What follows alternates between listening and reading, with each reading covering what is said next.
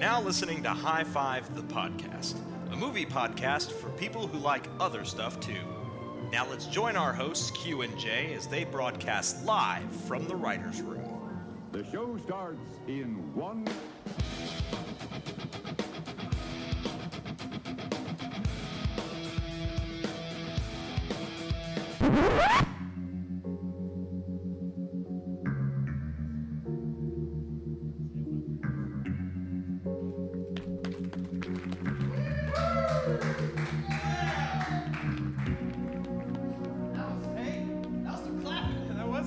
That was solid.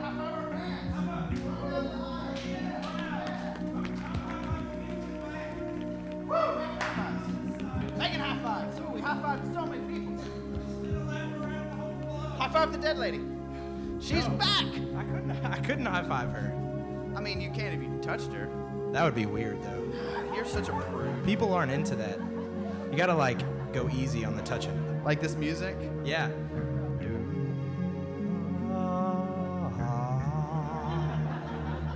That's the lyrics.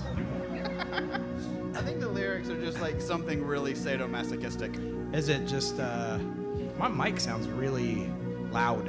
Well, that's because you're like almost engulfing it with your mouth. Maybe that's what you should do. Maybe? Like Yeah, I should there be you go. here? Oh yeah, you sound good. Oh. Sensual. Dum-dum. I love it. So, now that we've got It's just gonna play the whole time? Yeah. Sweet. Yeah, we've got the Well, it's whole... gonna set the mood, and that's the thing about our topic today is that it's all atmospheric. It's all Right. mood. Yes. You wanna? Wait, did you say all mood or all nude? No, I'm all nude. I mean, we're for the both live all show. nude. This is the nude live That's show. that's what you get by getting to come to the live shows. This is not the you just nude get to live see show. us nude. Yeah, this is the nude live show. Right. It's better than in person. It's naked. Right. Well, and that's because we're talking. I love that it's still playing. Seriously, how long is this? About 3.5 minutes. Amazing. Amazing. So if for anyone who hasn't Listen, guessed, we're going with it. And do you know why? because that's what we do. Because we make shit weird. And David Lynch is weird. And I just totally spoiled our list. You made such a beautiful segue with that. Yeah. The segue was so strong that the music's still playing. I know. It was so inspired, it just got a hard on and just kept on going. It's gonna stop. Are you ready? Second wind. It's still going. She was like, I'm gonna make this intro music 87 minutes long. It's almost like it's almost like when David Lynch will fade in a scene over another scene. Yeah. Sort of like every other scene in Blue Velvet or Right. definitely Inland Empire. You know, Yes. it's just that's that fade over. It's the layers, and that's what David Lynch is really good about is layers. He is just an onion. Right?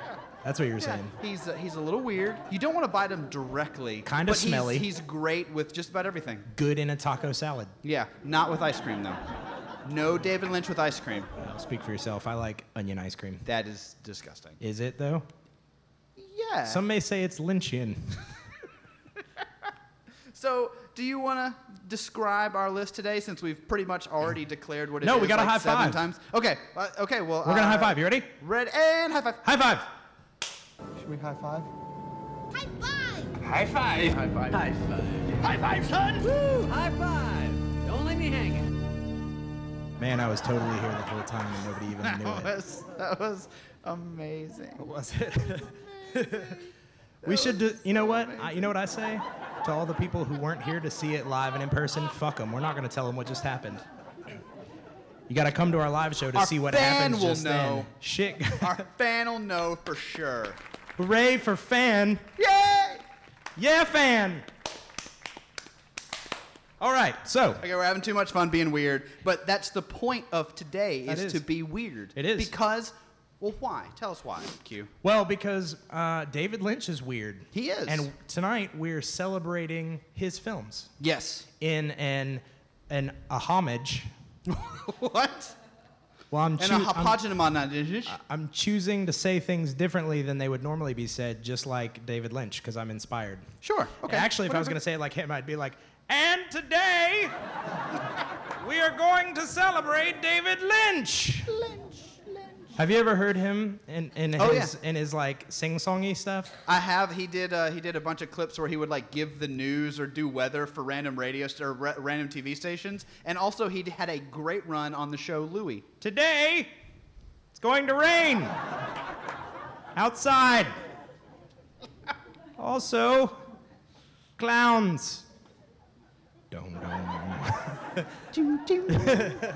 And then Laura Dern's there for some weird reason. Yeah, because Daddy likes to fuck. That's Daddy why. likes to Daddy. Baby wants That's to it. fuck. Well, Baby wants to fuck.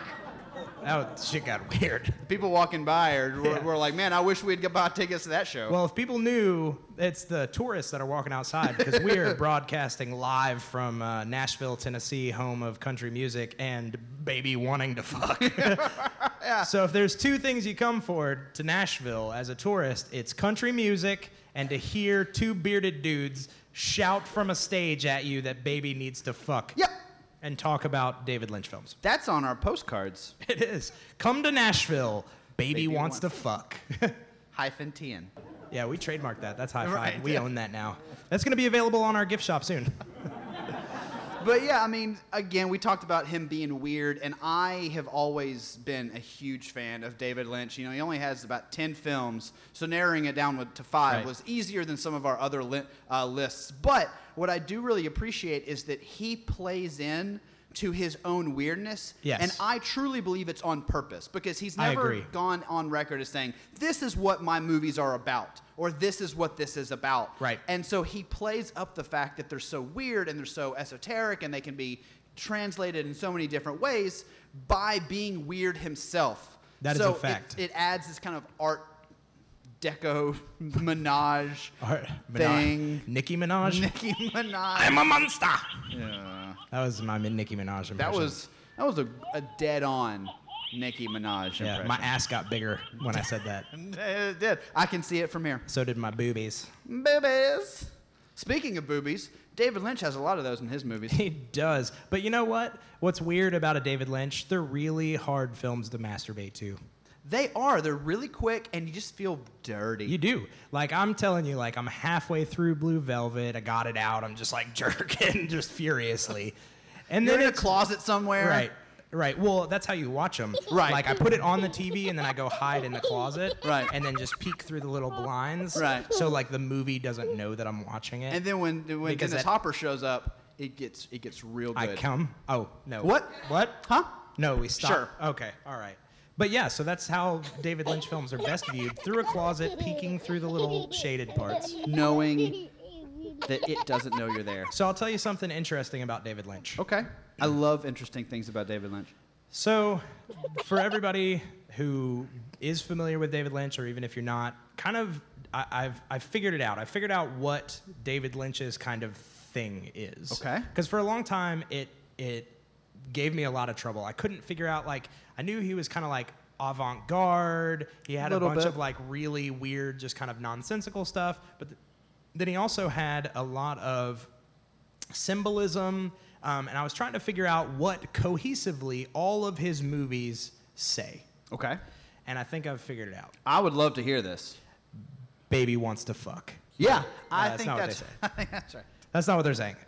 What they're actually saying is they take American life as it's seen on the outside, and they slice with a gnarly serrated blade right down the chest of American society. Oh, they do. And they open it up like the smelly insides of a tauntaun. Like a baby from Eraserhead. Right, exactly. And they show you the disgusting innards of American society. Oh, sure. And I feel like that's, if all of his movies were lined back to back to back to back to back, first off, it'd be a very curvy back. Oh, man. It would be a it'd like weird day. An H.R. Giger of a back. It would be a weird day. But that would be their one through line in all of them. I feel like all of his movies are haunting and disturbing because they show a version of people that people are normally kind of off-put by. Oh, sure. And I feel like that's it.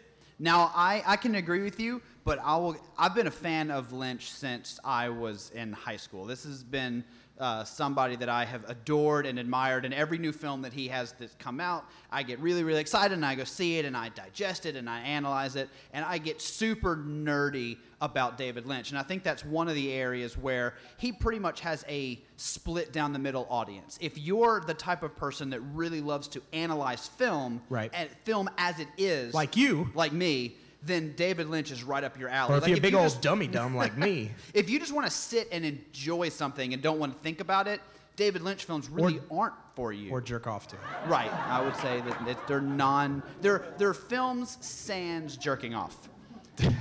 But I need to stop laughing directly into the microphone. Not jerking off with sand. Yeah. Because that would be something Lynch would do. That would be sand, so like without jerking off. Oh my God. But like for me, I agree with you that I think my that Ed Helms. That was a callback to the last live show. Woo! All right. But his through line to me is he's extremely over concerned with duality. Right. So just like you said, is taking that veneer, that American society, and it's weird because almost all of his movies feel like, to some degree, especially his big ones, feel like they're set in the 50s or 60s, even though they're not. Yeah, I'll agree with that. They have this over-sensationalized, even the colors, over-saturated colors, and then you get down to the underbelly, and he's obsessed with this daytime and nighttime, good and evil, blonde and brunette. So he loves this idea of duality, but almost every one of his movies goes into depth on exploring a single idea. So whether it's marriage and infidelity, whether it's dreams, whether it's identity, whether it's parenthood, whether it's friendship, he takes that single idea and then shows the weird hypocritical duality that exists in everybody around those. And he has a better way of creating almost a fever dream-like experience that I don't think any director has ever come close to. The one person that I could say sort of gets it is Shane Carruth.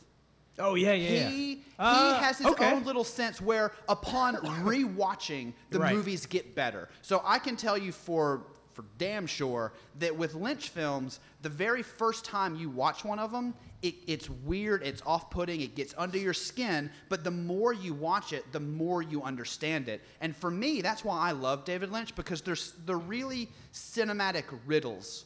Once you know the key to figuring out what he's talking about, you can stop jerking off the microphone. I can't help it when we start talking about... about... Am I babbling too much? No. I'm babbling too much about David Lynch. When we start talking about David Lynch, it just makes me want to jerk off. That's a weird thing. Is it? Are you just like obsessed with Blue Velvet? Like you cut off and then you just like touch it and rub it on your face? Silencio. Oh my God. But yeah, I mean, so for me, that's really what I love about David Lynch is that there's a rewatchability because they get better each time because there are things to discover, there are new things to explore, and it's a riddle. If you don't like riddles, if you don't like trying to figure out puzzles, then his movies really aren't for you. Yeah. If you don't You're like just thinking, a dumb, stupid head. But also... Don't take that personally, anybody, but like, yeah. But if you are a dumb, stupid head... You probably won't like them. Yeah. Now, smart people don't like them as well because a lot of times people just want to watch movies, but those aren't Lynch films. Lynch films... Well, that sounds weird. David Lynch films are pieces of art that you have to analyze. I will say, okay, so I'm going to call you out on your little misspeak there. Because earlier this week when we were prepping for the show and everything, and I just get a text from you that was like, hey, man, just wanted to let you know my Lynch list is coming along really well. Yeah. And I have it right here. It's Taylor Swift, Justin Bieber. Oh, wait, this is the different one. No, yeah, we shouldn't read that out loud because I'm going to have to testify against you now. And well, they can't do that, right? Husband and wife can't testify against each other. That is true. So that is totally true. So we're fine. So I get this text from you, and it's just like, hey, man, my Lynch list is coming along really well. And so for a split second, I actually read it, and I was like, I forgot that we were doing a David Lynch list. And I was like, this is a really fucked up text to receive from Jay. And then you must have like read my mind because very quickly after that text, I get another one and you were like, David Lynch list. No, I said also my David Lynch list is coming along well too. Yeah, perfect. So I was like, oh, okay, good. So yeah, I just thought that was really funny. I thought the audience should know Yes, how terrible a person I am. Yeah. I like it. I appreciate that you're going to murder people. So many people. I have by- the list right by here, but I hanging. had to. And get let's it. be honest, one person breaking in to hang other people, very difficult. Very difficult. That's determination. I've been working out just for that purpose. It's all arms and shoulders day. Right. I don't know if you've ever seen the cinematic classic 88 Minutes. Yeah. Okay, I'm going to spoiler alert this. At the end of that movie, through that movie, the murderer suspends their victims in the air. They do. And then cuts them open and they drain their blood and stuff. Yeah. And it's found out at the end to be Lily Sobieski. Which is total bullshit. And then they have an amazing scene where she is literally holding a woman suspended in the air with one hand on the rope. But then Al Pacino comes over when he has to grab the rope and he's struggling to hold this woman. So that's how I imagine you. Total bullshit. Like Lily Sobieski. So it's like Lily Sobieski and Al Pacino in 88 Minutes meets 8mm and 8 Mile. And there's Wait. our So they 8 through so line. Nicolas Cage, Who's here, by raps- the way? Oh, he is here. Our We didn't even celebrity guest- introduce him to the No, audience. He didn't want to be introduced. He just wanted to be a fly It's on not the a wall big because deal. he's a big fan of David got Lynch, it. starring in Also, in he's a a film. big fan of High Five. Yes, the podcast. he is. So if everyone in the audience would give a big round of applause to Nicolas Cage, our Hey, special Nick. guest. Multiple claps, more people clapping, and lots of stuff. Yep. What? Yeah, nothing. Sure. So they love Nicolas Cage Yeah. here. And also, we always got to acknowledge, we got B. Arthur here with Arthur. us. But she's always here, so she's just, B loves us. She's our stage. She's mom. our ride or die chick. Yeah, she's our stage mom. Yeah. So yeah. Forcing So, us to do things we don't want to do sexually. What? what? Huh? What? Speaking of David Lynch. Let's Get undressed. Let's get into our list. Okay. I'm very curious to see how grotesque and dark and seedy your list is. Sure. I mean, that's a given David Lynch's list. I mean, his movies. That's double givens. That's a given squared. That is. With David Lynch's list because he has 10 films. 8 of them are sadistic and weird. Yeah. So if you got to pick 5, there's going to be some on there that are sadistic and weird. So let's get weird. Getting started, my number 5 is our good friend Nick's movie, Wild at Heart, Nice. from 1990. Nice. Yeah, Laura Dern, Nick Cage being crazy for like an hour and a half. Yeah. This is one, I said each David Lynch film explores a single theme, and this theme, and I'll say it for most of them, but this theme is juvenile love, like infantile love, like rushing into love too fast. But the reason that I love Wild at Heart is not only is it just crazy beyond belief, where the general premise is Nicolas Cage is a convict named Sailor, right, and Laura Dern is a teenager named Lula, and they are in love with each other, but Lula's mom hires no fewer than 4 different hitmen to kill Nicolas Cage on multiple occasions just because they're taking a road trip. Right. It also probably has, and I'll say this, and this is going to be definitive for Jay on this podcast, my favorite Willem Dafoe performance ever. Ooh, that's... I know that's a big claim, but Bobby Peru with those teeth. That is a fucking weird character. And the whole scene, if you just go on YouTube and watch the scene where he accosts Laura Dern in the hotel room or the motel room, and it's just, Jack Rabbit, I'm gonna fuck her face. Those teeth is just, Speaking of which, one of my favorite Bobby Peru, so I've got a little Bobby Peru thing here, actually, so he has this exchange with Lula, and it's probably one of my favorite things ever, where he says, I gotta take a piss bad. Can I use your head? And she says, yeah, I guess. And he says, I don't mean your head. I'm not gonna piss on your head, your hair and all. I'm just gonna piss in the toilet. Y'all take a listen. Y'all hear the deep sound coming down from Bobby Peru. He's just such a good character. And on almost every Lynch film, he has that one crazy as fuck character. Yep. It might be the main character, it might be a side character. In this one, it happens to be Willem Dafoe. They put teeth makeup on him he's the most disgusting human being on the planet. And his death in that film, holy shit. It's so good. For those who haven't seen it, go ahead and spoil it. They're robbing a bank. Yep. And he turns on Nicolas Cage gets distracted by the teller, so Nicolas Cage runs out the door. Bobby Peru chases him, gets shot in the shoulder by a police officer, trips and falls onto his own shotgun, blowing his head completely off, splattering it on the wall of the bank. It's amazing. And it's just so quick, you don't expect it. It also kind of establishes and goes along with Lynch's idea that he loves to have head trauma in his movies. Absolutely. So much head trauma in Lynch movies. But it's maybe the best one, in my opinion. I'm totally Outside with of you. some like lobotomies that happen in other films, this one is just him tripping and just falling on the shotgun and Yeah. so good. It's amazing. And then the end with like the Elvis song, it's so good and crazy. And if you can get through it, it is very well worth the ride. Some may say it's wild at heart. It is wild. It's wild.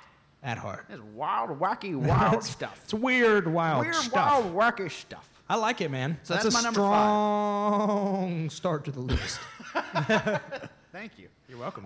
Number 4, Uh-huh. taking it a bit more dire, All or right. dour, if you will. Dour. To whoever the fuck cares. Dead Well- lady in the back. Woo! That dead lady cares. Elephant Man. All right. 1980. That's a heavy film, man. It's super heavy, and one of the reasons that I love it, and one of the reasons that it's on my list, is because it does truly show that Lynch understands cinema. Yeah. That's one of the things that I don't think people appreciate enough about him. Is there's like, oh, he's that weird guy, and they think he's just And he does weird. weird shit. Yeah, he's just weird for the sake of being weird. No. And that's not true. Like you mentioned earlier, it's all about symbolism. Everything in his movie is a symbol or a puzzle. But Elephant Man, he took an old story and he adapted it in a way that's basically Oscar bait. Oh, I mean, for John, sure. John Hurt destroys that role. And Oh, John man. Hurt's a well-known actor. Yep. Pretty face. They keep him in horrific makeup the whole movie. Yep. Or under his little like sheath thing, the hat. It's none of this veil. nowadays bullshit you have where it's like, oh, we got a Deadpool movie, but Deadpool's horrifically scarred for most of it. Let's make half the movie Ryan Reynolds looking pretty. Right. I love Deadpool, but the fact is people are scared to hide actors nowadays behind But see, that's the joy makeup. of David Lynch. David Lynch Yeah. is like, He- I don't give a fuck. We're gonna put him in makeup. Your David Lynch impression is my favorite impression that you do. Thank you. Outside of your Hitler. Thank you. Can you do a Hitler Lynch? 9. Good. Yeah. All right. Yeah. Golf clap. Golf clap Thank for you. that. But The audience I mean, loved it. Who here loves Hitler? yes! High five, you got him. That was Solid. great. Solid. Also, get them out of here. That's fucking unacceptable. keep the dead lady. Get the Hitler fan out Get of the there. Hitler fan out of here. But I mean, Elephant Man it's a cinema classic. It is very good. Anthony Hopkins is great in it. John Hurt is from top to bottom amazing. It's It's a weird way to describe Top to somebody. bottom, I'll tell you what, middle from to his penis. toesies to his nosies. he is just He the is bee's scrumptious. kneesies. But it's a fantastic film, Yeah. black and white. And just everybody knows the line. It's like, I'm a human being. Right. I'm Everybody not an knows animal. that. And that scene is heartbreaking where he's just trying to get through the bus station, accidentally runs into a kid, scares a little girl, and there's a David Lynch mob after him. Like, There's a Jay's Lynch list. yeah.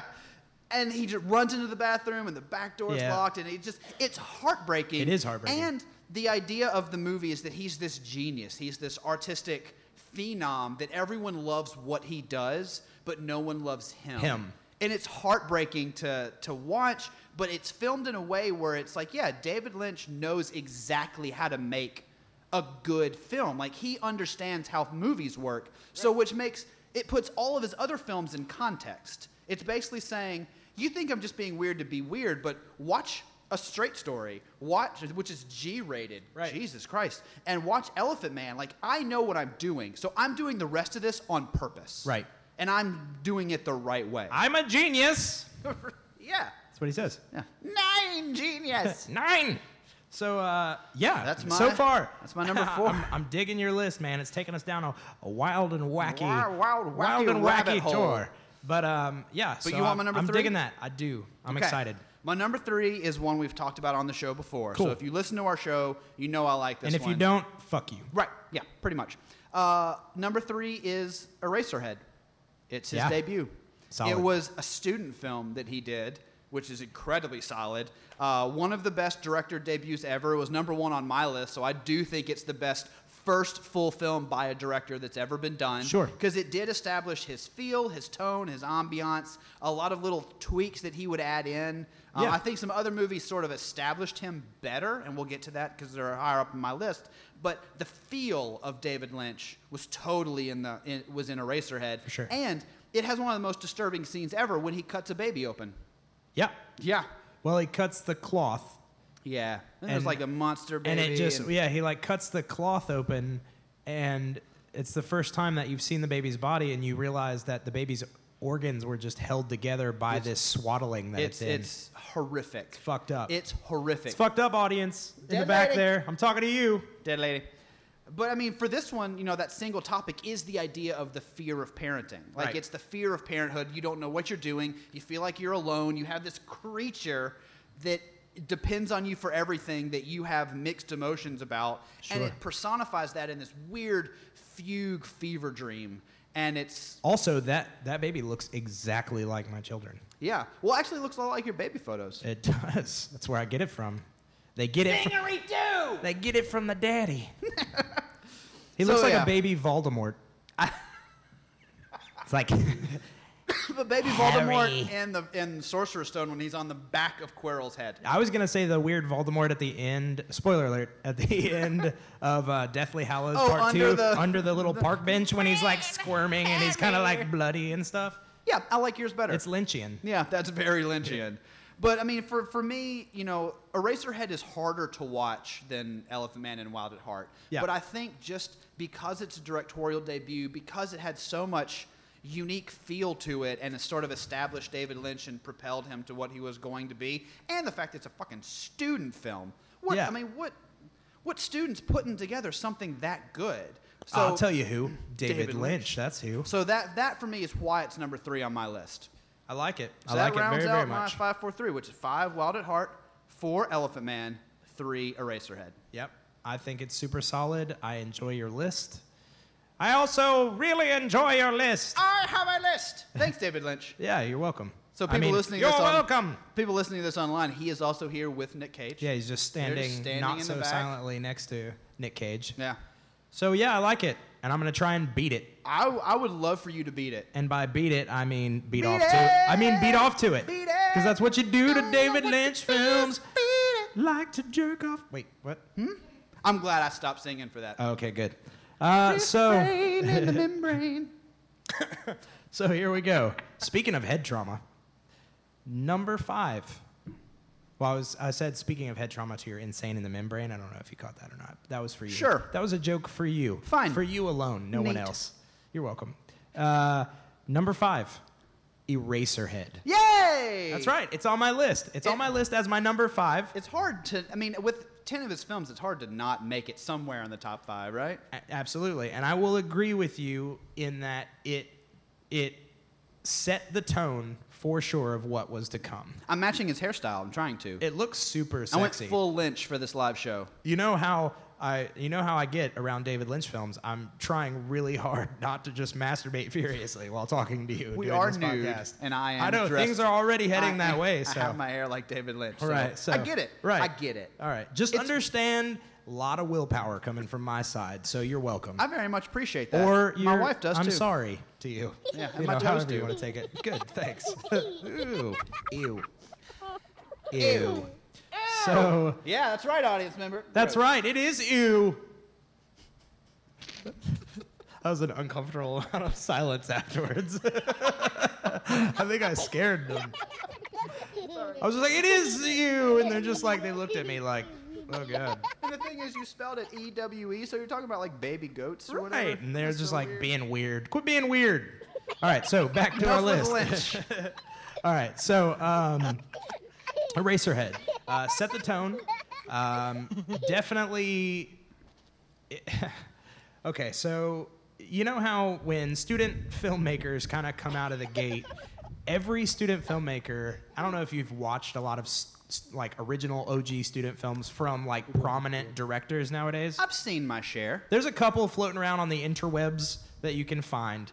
But what you see a lot of times, and this is kind of a cliche of student films in general, is artists finally getting that opportunity to like express themselves without boundaries. Yeah. And so a lot of times they'll do really weird shit or shit that just doesn't work. They're like, I have this fucking brilliant idea, man. We're just gonna like fucking shoot the entire movie as if it's inside a human nose, and it's like looking at the people, and it's really just telling them that is just like metaphorically speaking, it's like inside the nose of the world because we're God. We're all God inside of us because we're all God, man. That's what I'm trying to say. You're totally talking about Maniac. Yeah, that's exactly what I'm saying.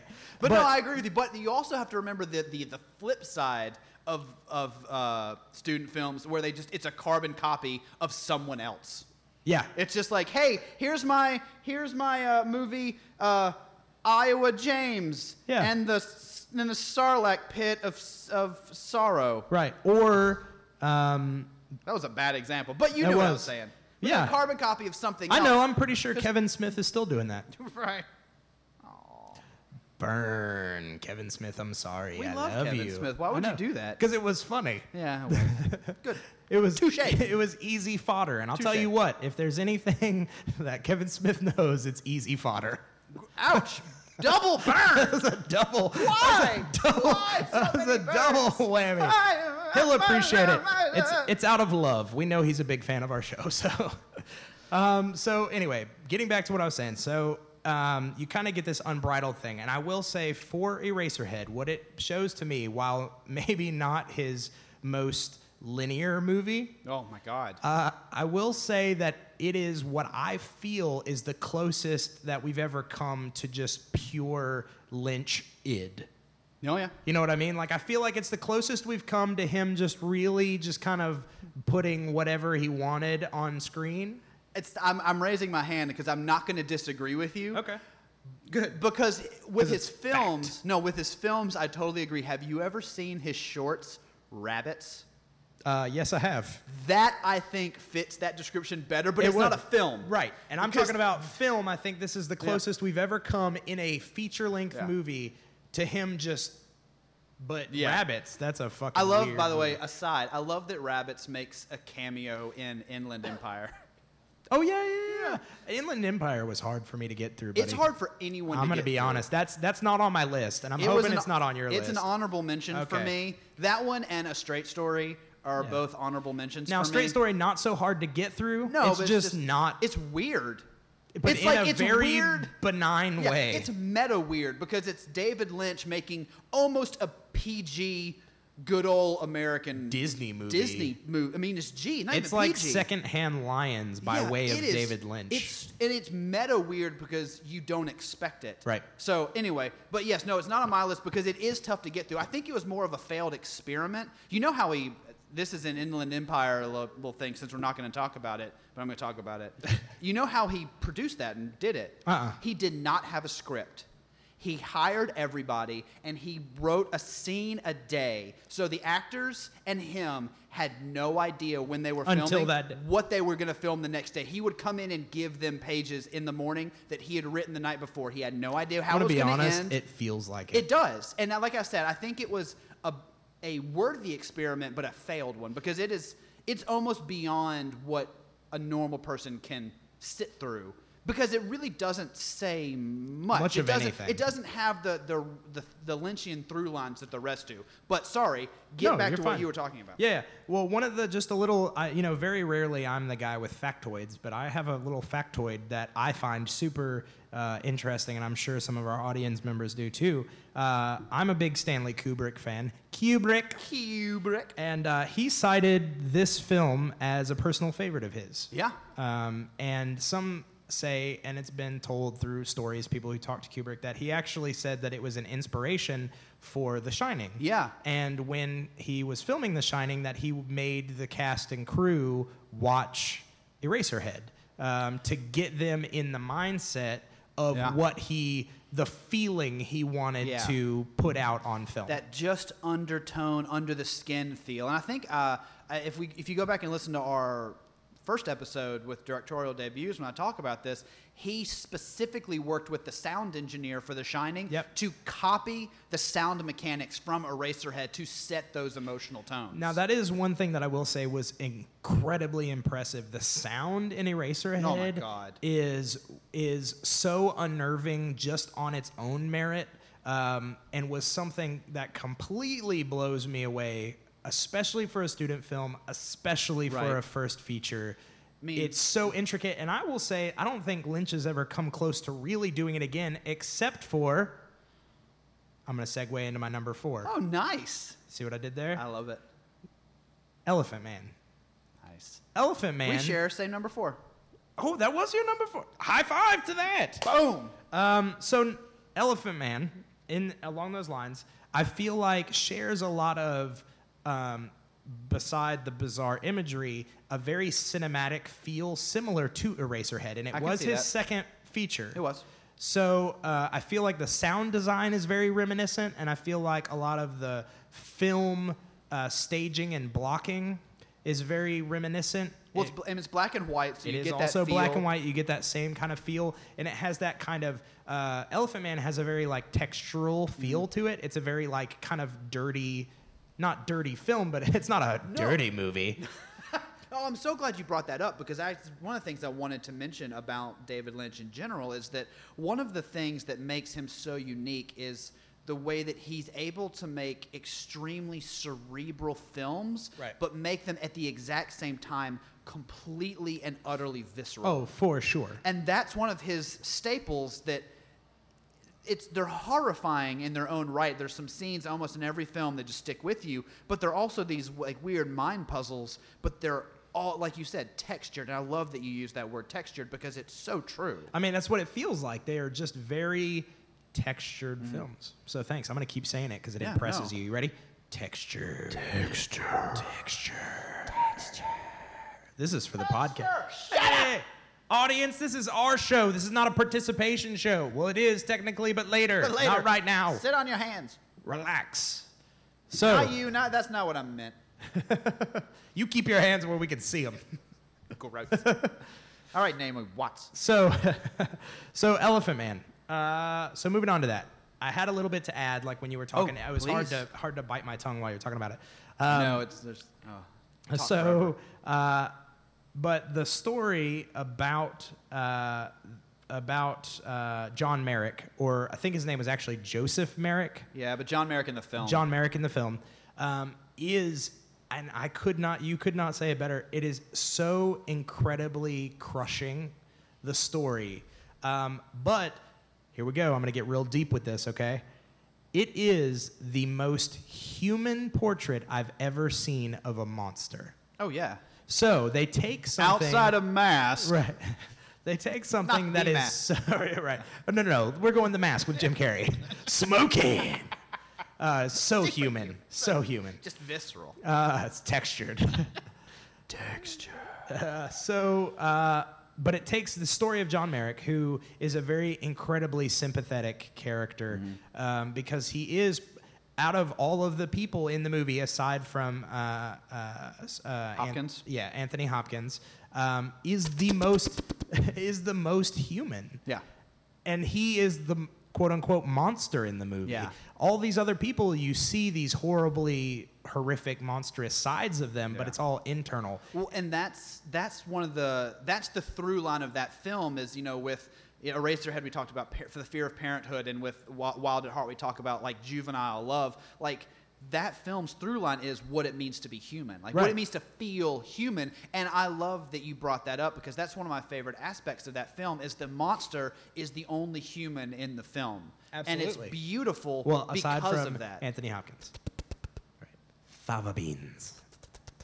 But, I mean, one of the most heartbreaking scenes for me, outside of the one everybody knows, is when the famous actress comes to see John Merrick in his room, and Anthony Hopkins is like, is it okay if he comes? And he's like, sure, whatever. And he gets up, and he thinks he's having this intellectual discussion with her, but all it really is she's famous and wanted to see this monster, Right. and he realizes it because he's so smart about halfway through, and you just see, I mean, that's why John Hurt's so good in it, is you see through the makeup and through the performance and how he delivers his lines, the moment he realizes that she's not there to talk with For him. she's there to look at him. Right. And it's crushing. It is crushing.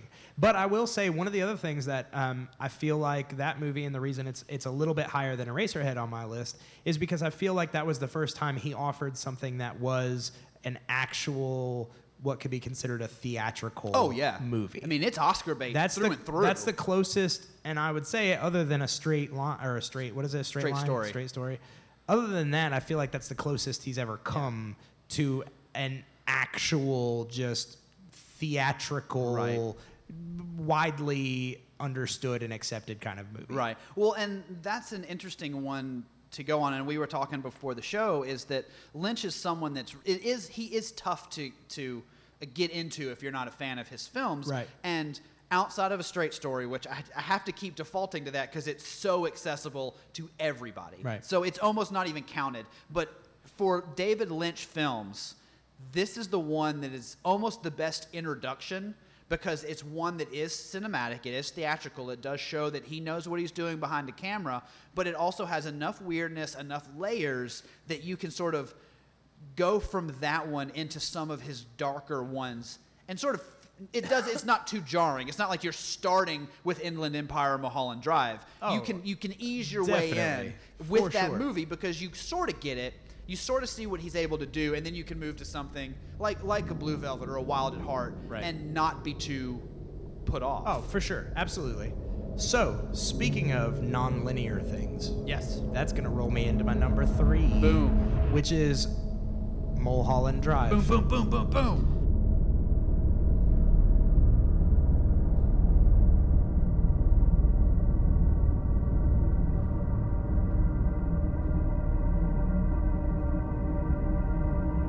No hay banda.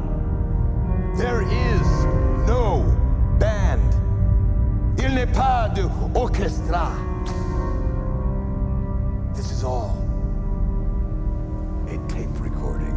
It's one of those movies that it's just like, okay, for me at least, it was one that I never really understood. It's very like much debated still about what the meaning is. There are websites and like college papers written about that film. It's one of my favorites. Like, we'll talk about it on my list eventually, but it is Spoilers. Spoiler alert, brackets, whatever, shut up. But It's our show, we'll do it how we want. It's so good though. Like, and it really is. And when we talk about it, for me, I'll give you my theory on like what's happening with it. Okay. But I agree with you. Like, dissertations are written about that movie because it's so just good. It's visceral. Right. And I mean, I know that, people are like, well, it's a David Lynch movie. I know David Lynch is not necessarily known for being like the most linear of storytellers, but this movie in particular left me kind of like, what the fuck did I just watch? Like, what is even going on? Like, I thought I had it through probably the midway point in the movie. 2 hour mark. I was like, oh, okay. It actually felt a little more straightforward. I was like, it's kind of a lucid dream. It's got this real like Hollywood kind of like thing.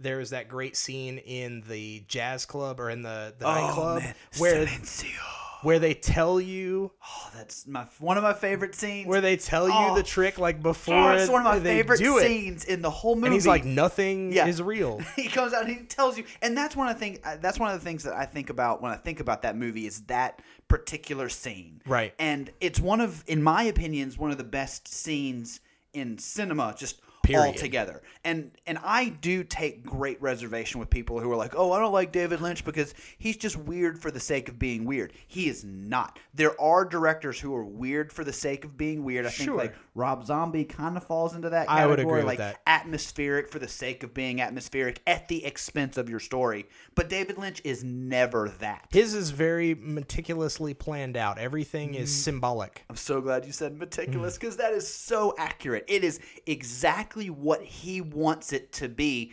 After, I would say you can almost draw a straight line down his career from he did indie movies, then he did Dune, which is a big Hollywood production. Right. He had producers writing his ass, and he did not like how that came out. And he's even talked about how very outspokenly about how he hates. After Dune, you can draw a straight line down his career because he did like Blue Velvet, Wild at Heart, and all these ones just right after that are like, you know what?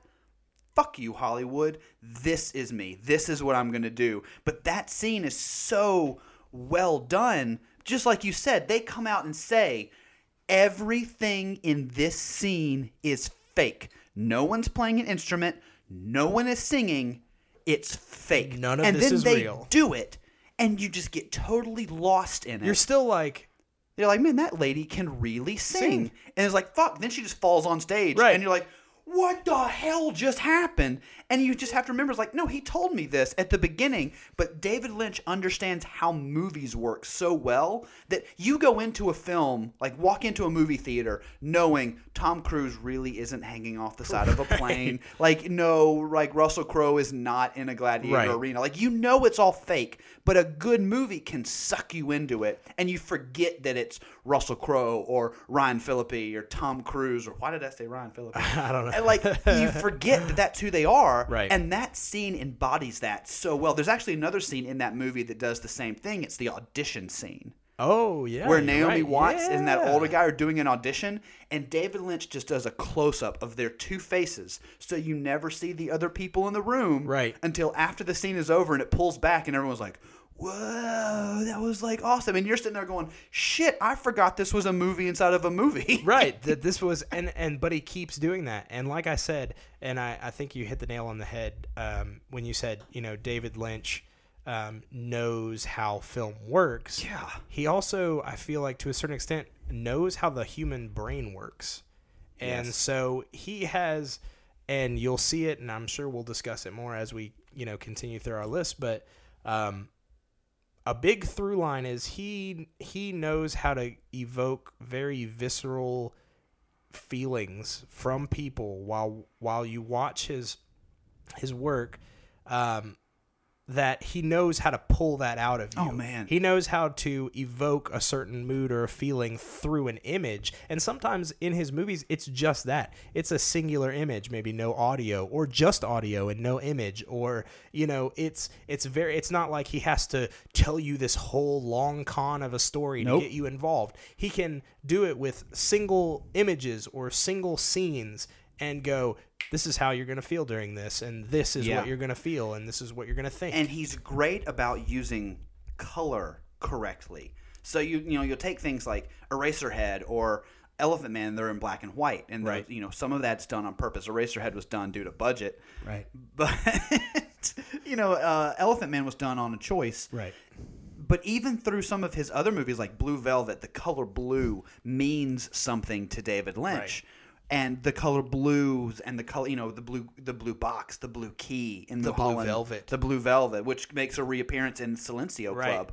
It's that has a through line for him, and it means something. He's big into, I think it's called like semiotics, like the study of symbols, and he loves that, and he plays it into every one of his movies. But what he does that no one else can do, at least well, I think, is that he takes a very fever dream, ephemeral type story and adds extremely visceral elements to hit you on two different layers. Definitely. And Mulholland Drive's a great example of that. Is just like, think about the scene when he walks behind Winky's, the diner, and that homeless beast comes out from behind the dumpster. It's like the scariest freaking thing ever, but it's the movie that takes place in a fever dream, basically. Right. I definitely 100% agree with that. What are you doing? I'm trying to figure out, I like how people in the audience can see it right now, but I'm messing with my No, turn it this way, and then turn it the way you had it. Uh-huh. And then tilt this part. No. But now it's going away. I know, like tilt. You know what I feel like? I feel like that scene in Spinal. This is Spinal Tap, where he's like talking about the bread, and he's like, "But if you fold the bread again, then it just keeps breaking." Well, let's turn it this way. But see, it feels all loose now. You feel loose. Can you just hold my? How about that? Just hold my mic. How about that? Now raise the Post up. See? Boom. Oh, yeah. And you can tighten these little bolts on the side. Yeah, see, see how yours is? How Yeah. it's like... Perfect? Yeah, it's because I'm awesome and I'm professional? Yeah, I wanted Man. mine like that. Amazing. Thank you. So there you go. It's better. There you go. What movie were we talking about? Spinal Tap? Spinal Tap, yeah, because he kept... So funny. That was me, because I was just like, yeah, but if you bend it this way, then it still... But then it comes apart, and you're like, no, that's just not how things work. You're just doing that wrong. I fell down a lot. Yeah, I fell. That's why my skeleton is green. People that paid to come here tonight are like, so great. upset. So I'm just going to watch this idiot struggle with his microphone stand. Well, if they'd read the banner, it said High Five, the podcast, live at Third Coast Comedy, live, Q adjusts his mic for an hour. That's it. And that's actually... They just didn't read till the end. But see, what they don't understand is it's all part of the illusion because this is very Lynchian. Yes, right now, we're they're totally like doing this they're on like purpose. what? Right, everybody? Right, that lady? Right, they're like, what's going on? And I'm like, I'm just gonna adjust my microphone stand for an hour and a half. And you know what? You don't understand, but really, the meaning behind it is how sometimes life isn't exactly how you want it. You have to just adjust things, and time is a flat Most circle. people don't understand why Shia LaBeouf is just standing facing a corner. Actual cannibal Shia LaBeouf, you mean? Actual cannibal Shia LaBeouf is just standing facing a corner this whole show. That's part of it. That's all an art show. It's all part of the illusion. It's all part of the illusion. Nothing you're about to see is real. People. No one's playing an instrument and no one's singing. Or talking. Especially not Jay. And see, what people who are listening to the podcast can't see is you just actually fell just over. collapsed Yeah. on stage while that was happening. It was amazing. People in the was audience, brilliant. their brains are just like... And then two little old people came out of a hat and they're like... Right. No, they came out of your face like Men in Black style. It's just like your face opened up and it's just like a little dude piloting it. Sorry, everyone that you paid to see this. You're welcome. Money well spent. Your kid's not going to college, but you got to see this shit. Yes, but Mulholland Drive is fantastic, and one of the things, it was a pilot originally. It was supposed to be a series. I read that, yeah. And then the studio was like, no, we're not going to do that. So he tacked on the last 25 minutes to explain the movie, basically. See, I had heard... Failure. No, it's not, and now we'll talk about it. For me, okay. We'll talk about it. For me, because remember I said, I was with it until about... Till about that point where it felt like a TV show. I know exactly when you fell out And then of it. I was like, what the fuck is going on? I don't understand. And then it was over. And then I'm just like, oh, nope. Neat. I have no clue. Well, we can talk about it, but I really like your number 3. So thank you. So that's my number 3. Okay, so go back through your 5, 4, 3. So to roll back through it, I've got at number 5, Eraserhead. I've got at number 4, I'm not an animal, Elephant Man. Yep. Ferris Bueller's Day Off, directed by David Lynch. What a weird-ass movie that would be a weird... The Sausage King would be literally made of sausage. Panda King. Right. He would just be, he'd be like, Daddy wants to fuck. And then Sausage wants to fuck. Right. So, and then my number 3 is Mulholland Drive. Love it. Love it. So that time that my list ends, that came out all wrong. I'm not even going to say a word. I'm going to let you spin. All right, here we go. I'm just going to do it backwards. You ready? Here we go.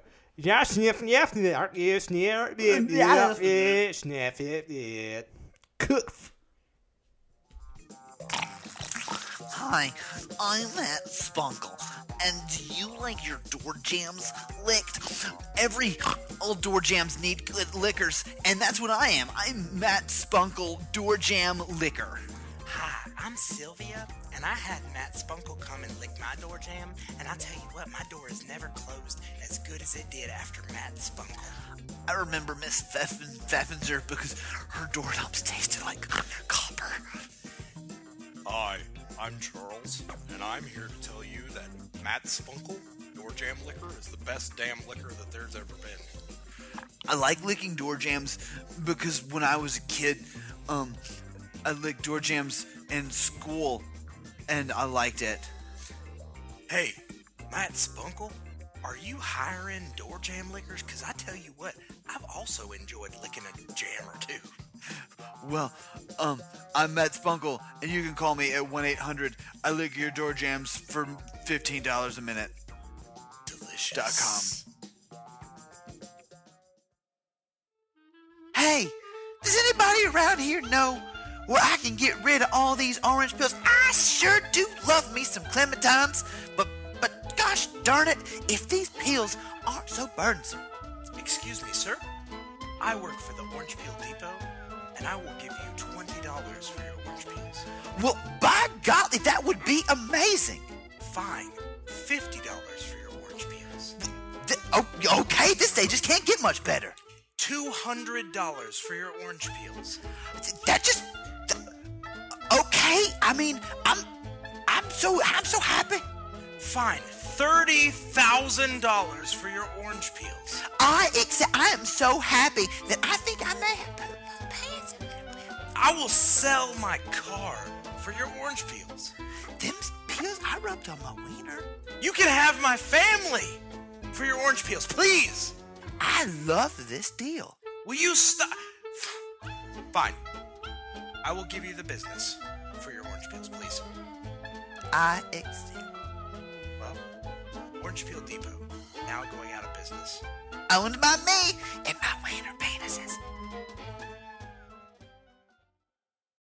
And we're back! That was really David Lynchian that we just did. It sounded so much like crazy. David Lynch. And actually, like, I don't know if you know this, but I could kind of feel the speakers, like, reverbing because everything was, like, slightly right on harmonies. So it was like our voices melded into one. That's my real gift as a performer, is that I can almost be good.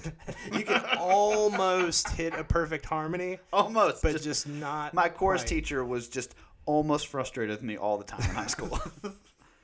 He's like, What you're an- super close. What an unfortunate situation. Yeah, I got the ribbon for most improved. At the end of the semester. I got the participation, which Right. means best. Which That's what does. my mom told me. It does. It means that. It means you won. It does. Right. This is the award that they give to you so the other kids don't feel bad. Participation's French for win. No, it's not. For winning. It's not at all, though. It's Charlie Sheen for winning. Winning. Everything for Charlie Sheen is winning. All right, so where are we? 2 and 1? We're at Third Coast Comedy Club. Right, Hey, right. everybody. Yeah, dead lady. Oh, But but yeah, 2 and 1. 2 and 1. So back to me. Sure, sure. great.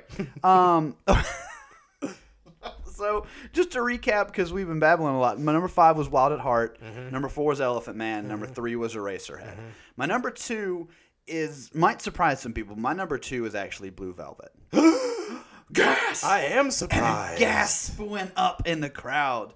Blue Velvet is my number 2 because, one, I think it sort of embodies what David Lynch would become. I mentioned it earlier that he did that one after he did Dune. Right. And so the studio had basically just fucked him over for months and months and years on that Dune movie. It came out and he was not happy with it. But then Blue Velvet, he's like, you know what? I'm going to do exactly what I want. And Blue Velvet truly established what I would consider like the Lynchian style of directing, where I agree you with can that. see everything that he was going to become in Eraserhead and some of his shorts like Rabbits. But Blue Velvet really dove into that layers upon layers upon layers, like that symbology of it. So, I mean, think of how Blue Velvet starts. It's that, obviously the blue velvet curtains parting, but then it becomes sky. Right. And you go down to that oversaturated white fence and the red roses. And then you go down into the oversaturated green grass. Right. And then you go underneath into like all the bugs that are murdering each other. Right. And that's the whole movie in the span of like 30 seconds is this bucolic image up top, but really what's happening underneath are these people eating each That was other. such a fancy Bucolic. Bucolic. It sounds like a disease, but it's really I not. thought it sounded like porn. It sort of is. It's sort of like grammar porn, but Right. bucolic is Bucolic. such a good word. Right. I'm gonna go home and be like, "Hey, babe, tonight we're gonna bucolic." Ooh, gross. I would call in tomorrow and be like, "Oh, I came down with the bucolic." I got a real plague. bad case of bucolic. I got a really bad case of bucolic. But the Lynchisms that became his staples, like everything is just sort of off. Yep. It sort of feels like the 1950s. I talked about that at the beginning. Yeah. Everything. He has a perfect way of really like underpinning what America really is. Like everything is a shiny veneer on the outside. Yep. But then underneath, everything's really gross. Like and that disgusting. American dream and that American reality and the juxtaposition between the two of them. And it sort of established his, what I would consider obsession with night and day. You know, think of all of his movies. He has this really big just dichotomy between night and daytime. And so there's everything that happens in the day is really atmospheric and jovial and happy and bright and oversaturated. Everything that happens at night is overly violent and very visceral and very scary. And like blondes and brunettes always play a part. Yep. And night and day always play a part. And then there's usually one person that's stuck in the middle, struggling with both of those realities within themselves. And Kyle MacLachlan plays that part in Blue Velvet. As like the teenage kid. And, Yep. and I mean, let's think honestly. It's weird in that it starts with an ear. Yes. You know what I mean? And it goes into that ear. Right. And then at the end of the movie comes out of Kyle MacLachlan's ear. So it does. He does that in Mulholland Drive too. He goes into the box and then he goes out of the box, and like he puts you into these different symbolically laden atmospheres. Right. I mean, and even with Blue Velvet, he sort of established his what I would consider his regular cast of players. Like Laura Dern is in it. Right. Kyle MacLachlan is in it. Jack Nance is in it. Francis Bay is in it. Like all people that would show up again in Twin Peaks would show up again in like Mulholland Drive, and some of his Inland Empire has a lot of those people in it as well. He has like his regulars cast. You know what a big dream of High Five is that we could become David Lynch regulars. Oh man, I would love it. I feel like our show would fit into that. Like I feel like he could be like, these are two just weird suburban guys doing a weird show. And at then nighttime and daytime, it's oversaturated sometimes.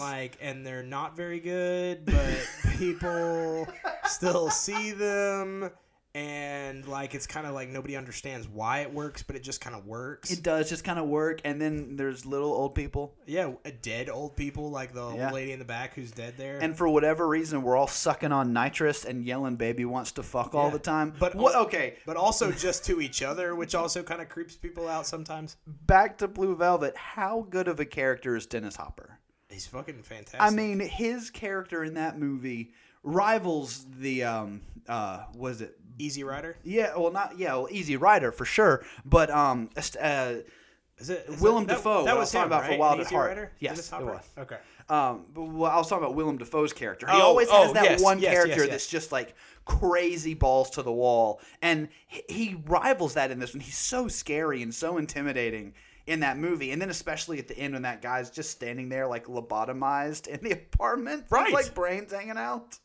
Oh, it's so good. See, so good. For me, too, I mean, speaking of Dennis Hopper, this performance is probably the most iconic Dennis Hopper performance for me. It's what I think outside of Speed. I was you fucking asshole.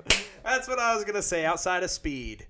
And getting his head taken off by a little subway tunnel. It's almost like David Lynch directed that. He loves head trauma. He does. I wonder if that's it. I wonder if they talked about it beforehand and he's like, one day, Dennis. It was more like, one day, Dennis, you're going to go make a movie. About a bus. Keanu Reeves. You're going to lose your head over this part. I just like that he's saying words. Bus. He's Bullock. You know what he's Reeves. David Lynch sounds like to me is Jeff one of those Daniels. like, old-time carnies with like the big like horn that he like ducks.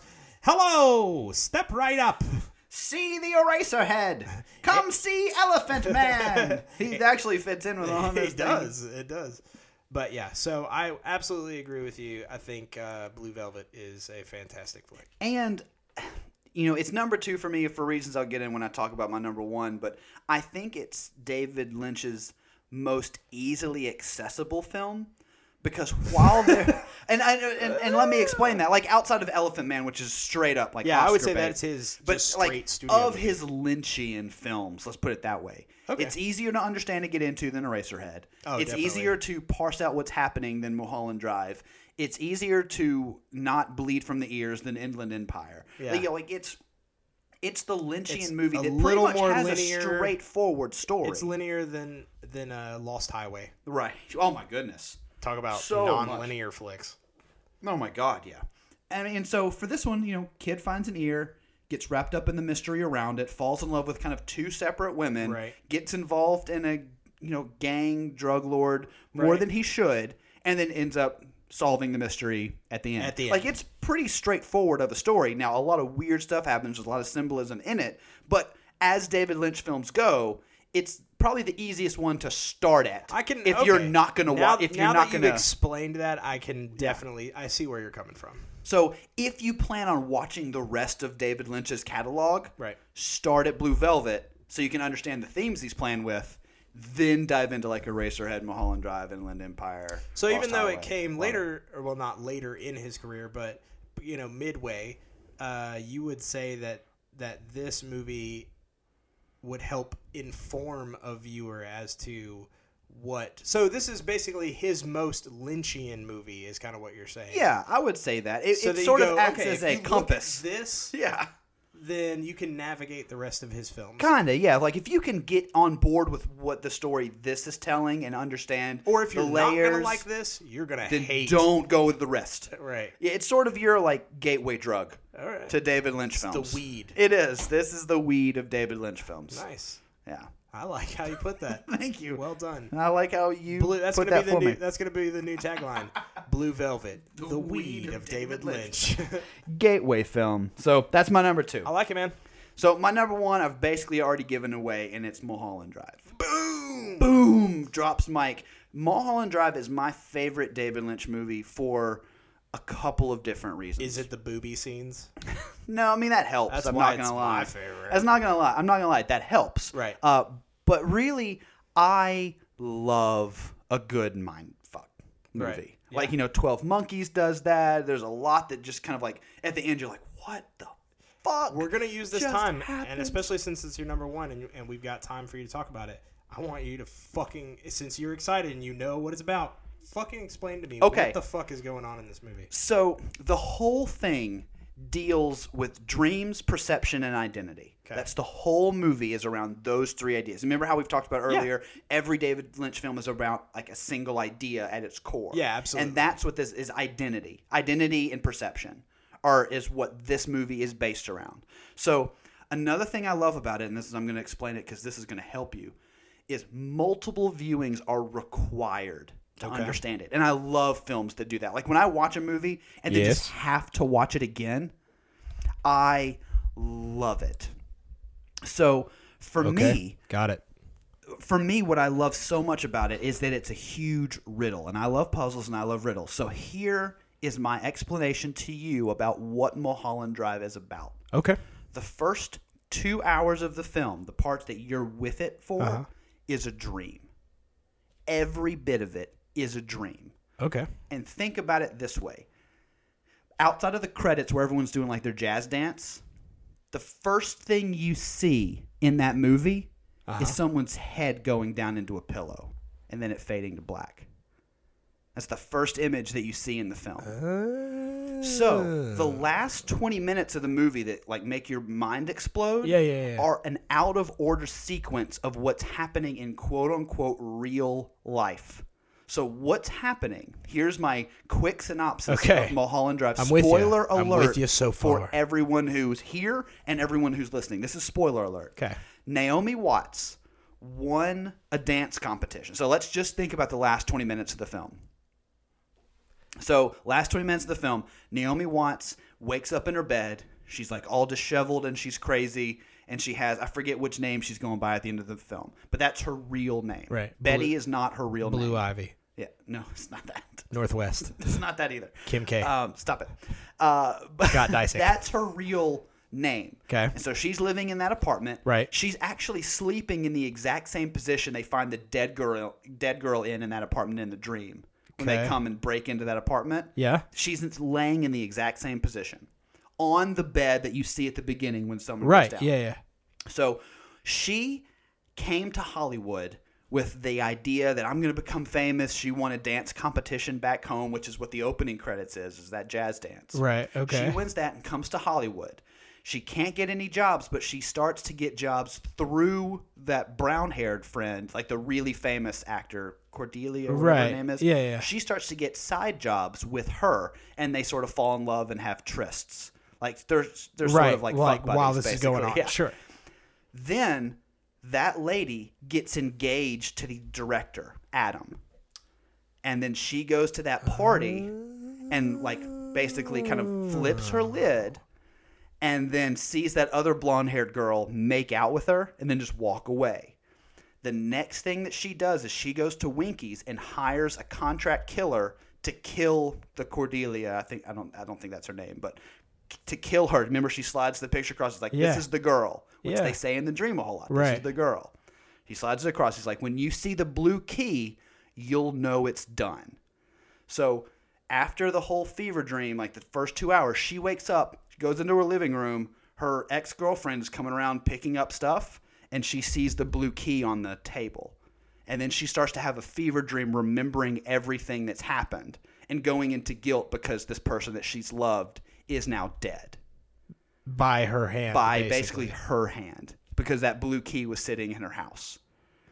Then, knowing all of that, the first 2 hours of the movie is what she's dreaming of, what she wishes her life had been like. She shows up to Los Angeles to become famous. Right. She finds the brown-haired girl, Cordelia, who can't remember who she is. Right. And is completely dependent on her. On her. She's this fantastic actress who goes to her audition and nails the audition. And she's the hero in her dream. The Adam, the director guy, keeps getting shit on. His wife is sleeping with Billy Ray Cyrus. He gets kicked out of the hotel. Yeah. He loses his job. So everyone that she hates in real life is just getting shit on in her dream. And then the mystery woman, the name that her girlfriend in real life is, the Cordelia, which I'm saying incorrectly, is just the name of Hollywood blasphemy in her dreams. Like, oh, that's the girl that the studio is pushing on, and she's not really even a good actress, but he has to hire her. She's the girl that gets all the parts just because of the studio, these faceless studio execs that sort of exist in the fringe. And so her dream is that she's in love with the good part of Cordelia that she has always loved. And that's kind of like where it all comes from. But then throughout the dream, sort of like Inception, the dream is trying to wake her up to the reality. So they're trying to get to that woman, and there's like guards everywhere. And they go to that club, and they, basically her dream is telling her, this isn't real. Everything you're seeing isn't real. Is not real. Everything is just for show. And it's her own show. And this dream starts to break down. And then they find the blue key, and they find the blue box, and they open it and fall into it, and she wakes up. That's fucking mind-blowing, dude. You just, legit blew my mind. And now I need to watch the movie again. Because if you watch it knowing that, changes the whole thing. It really does. I mean, it changes the whole concept of what the movie was in And everyone general. thinks that the end is like, oh, just this weird jumble of shit. It's her waking up after the party has happened, after she's hired the contract killer. All of that after they've made love on the couch, all of that has already happened. She's waking up, then she sees the blue key and basically has a fever dream remembering of everything that has happened that led up to that point. But the person she loved is dead. And then she goes into so much guilt because the police are knocking on her door that she shoots herself in the head and explodes into smoke. Brilliant. It's fucking awesome. Yeah. Now I'm going to watch it again. You have to. Thank you. You have to. That's I why would encourage everyone here and everyone at home to go watch it again with that knowledge in your head. And I promise you the movie makes perfect sense. I love it. Because I'll even go a little bit deeper. Because even in the scene at Winky's where that guy, man, I forget that character actor's name, but I love him. He's explaining the dream to his therapist, and he's like, yeah, there's a monster behind the thing. Right. That guy is who she sees standing at the counter at Winky's when she's hiring the hitman. Yeah. And he's like giving her a weird side eye. So he's like this embodiment of guilt. Interesting. And so he shows up in the dream. That's fucking crazy. Talking about having a dream. That's crazy. That is absolutely crazy and cool. Like, I didn't even realize that was... Yeah, you just blew my mind on it, man. You made it thoroughly more enjoyable. That's why it's my number one. Because once all the puzzle pieces connect, it's a perfectly brilliant movie on every level. It's technically done to the height of David Lynch's ability, in my opinion. Sure. The writing is great. The acting is great. And you know the acting is great because of those scenes that are like, oh, this is an audition. This is fake. But he's just going to zoom in on those two faces. And the acting's so good that you forget it's a audition for a movie inside a dream, inside a movie. Right. You forget all of that because it's just so good where it needs to be good, and it's bad and when it it also needs to be fucking bad. makes that scene like the repeated theme of like none of this is real. Like none of what you're seeing is real. Is real. Just like in Inception, which is weird, the dream tries to wake you up. And every time it tries to establish, like she goes to find someone and there's guards, and so she kind of starts to shake. Or when they're at that club and he's like, none of this is real, and she starts to have like a spasm. Right. The dream is trying to tell her to wake up. And then, the two little people that come out of the hat at the end that I've referenced a couple times, those are the two old people from the beginning of the movie that walk out of the airport with her. They're like, you're going to do so great, sweetie. We just can't, tell you how proud of we are. Proud of you we are, blah, blah. And then there's that scene in the taxi cab where they're just smiling incoherently for no reason. If you pay close attention during the opening credits, during the jazz dance that she wins, those two old people are in a snapshot with her. I believe those are her parents. And so in her dream, they're the embodiment of true belief in her and her ability. Just to clarify this one last time. So the entirety of the movie, excepting the last 25 minutes is a dream. Yep. Everything from the opening credits where there's like a dance sequence of the jazz dance that she wins, then it curtains open and you see first person, someone's head going down into a pillow, and then it fades to black. Everything after that, up through the scene where you fall into the blue box, is a dream. Gotcha. Fucking fascinating. Yeah. And everybody that's in the end is like, that's been in her life, is in the dream, because that's how dreams work. You relate people. Faces, right. Mm-hmm.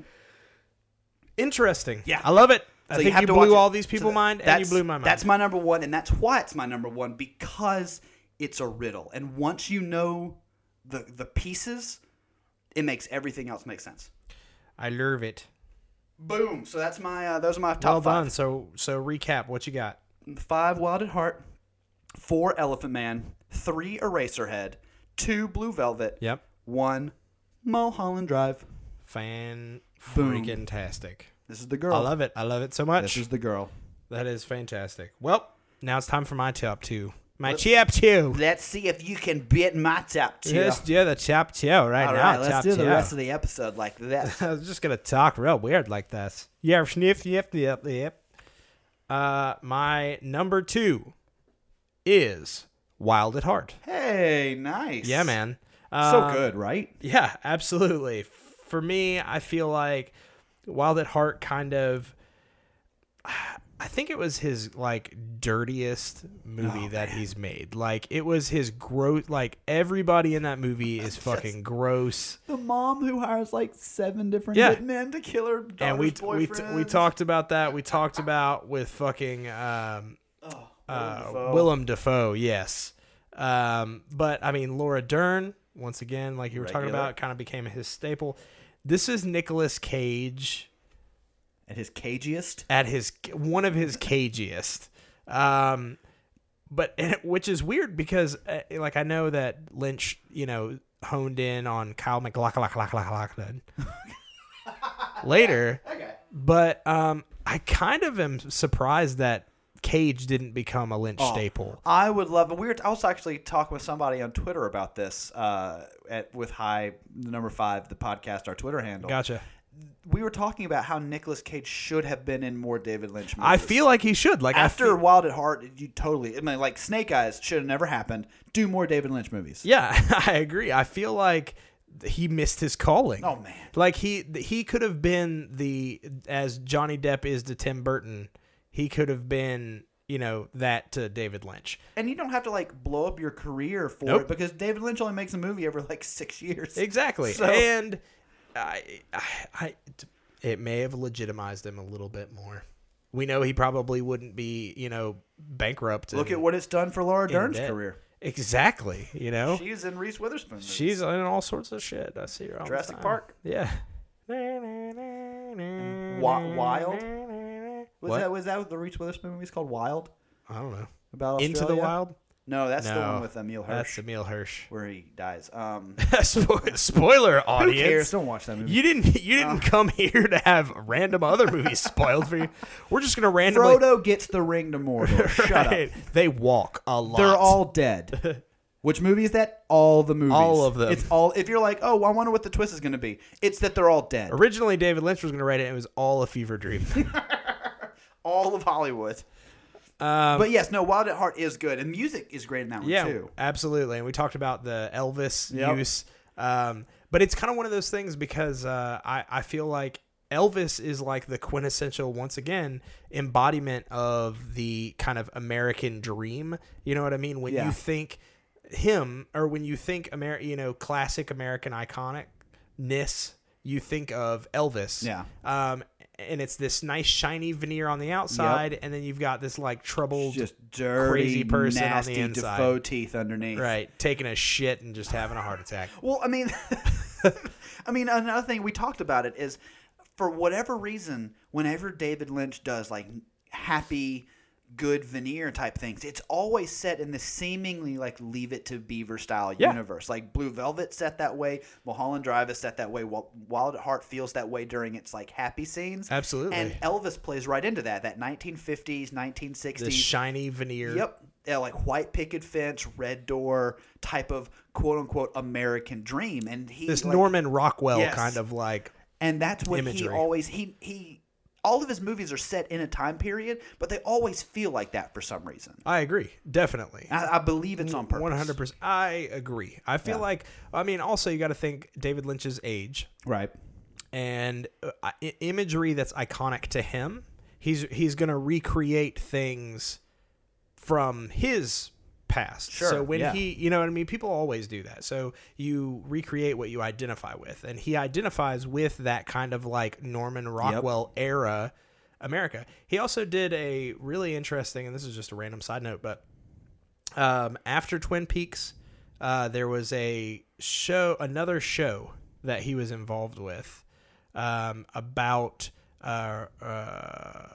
radio production. Was it radio production or television studio called production? Mulholland Drive? Nope. Okay. I'm actually not familiar. You're not familiar with this? All right. So we'll talk about this. In the meantime, while we're talking about this, I'm going to look this up for you. And because I'm sure the audience would like to know. I know you can find, at one point I went down the proverbial rabbit hole that is all David Lynch things. You're not talking about the Charlie Kaufman No. TV show that was fantastic. Nope. That He didn't did get another picked up. thing with Mark Frost was involved with it. And Mark Frost was involved with Twin Peaks.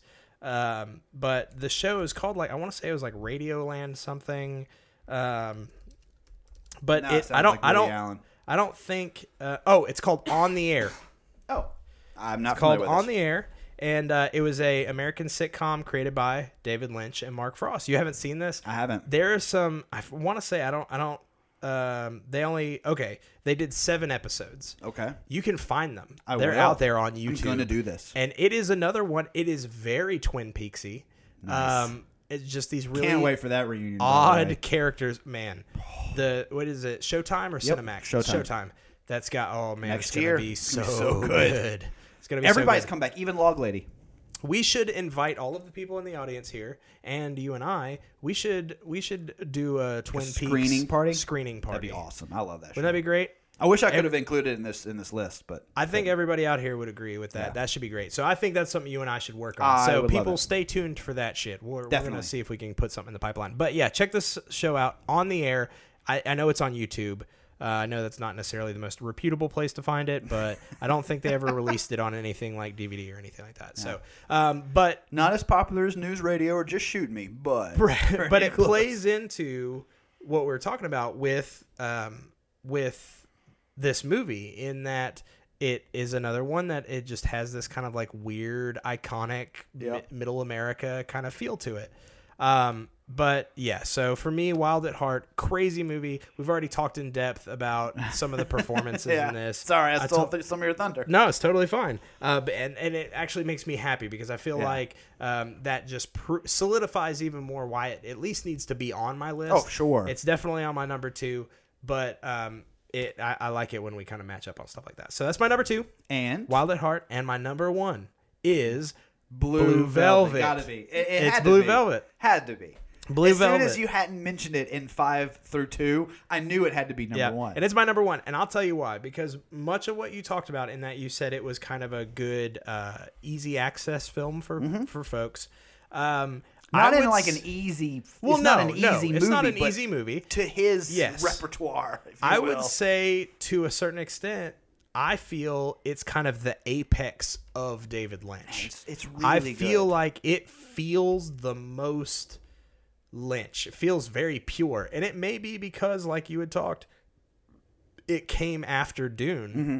I feel like he had this real artistic backlash after Dune, and I feel like he just really wanted to jump into something that was just pure him through and through to wash that Dune taint off, you know? And it's so frustrating, too, because I know neither of us had Dune on our list, and I know for people, some of the people here and some of the people listening, that is going to be...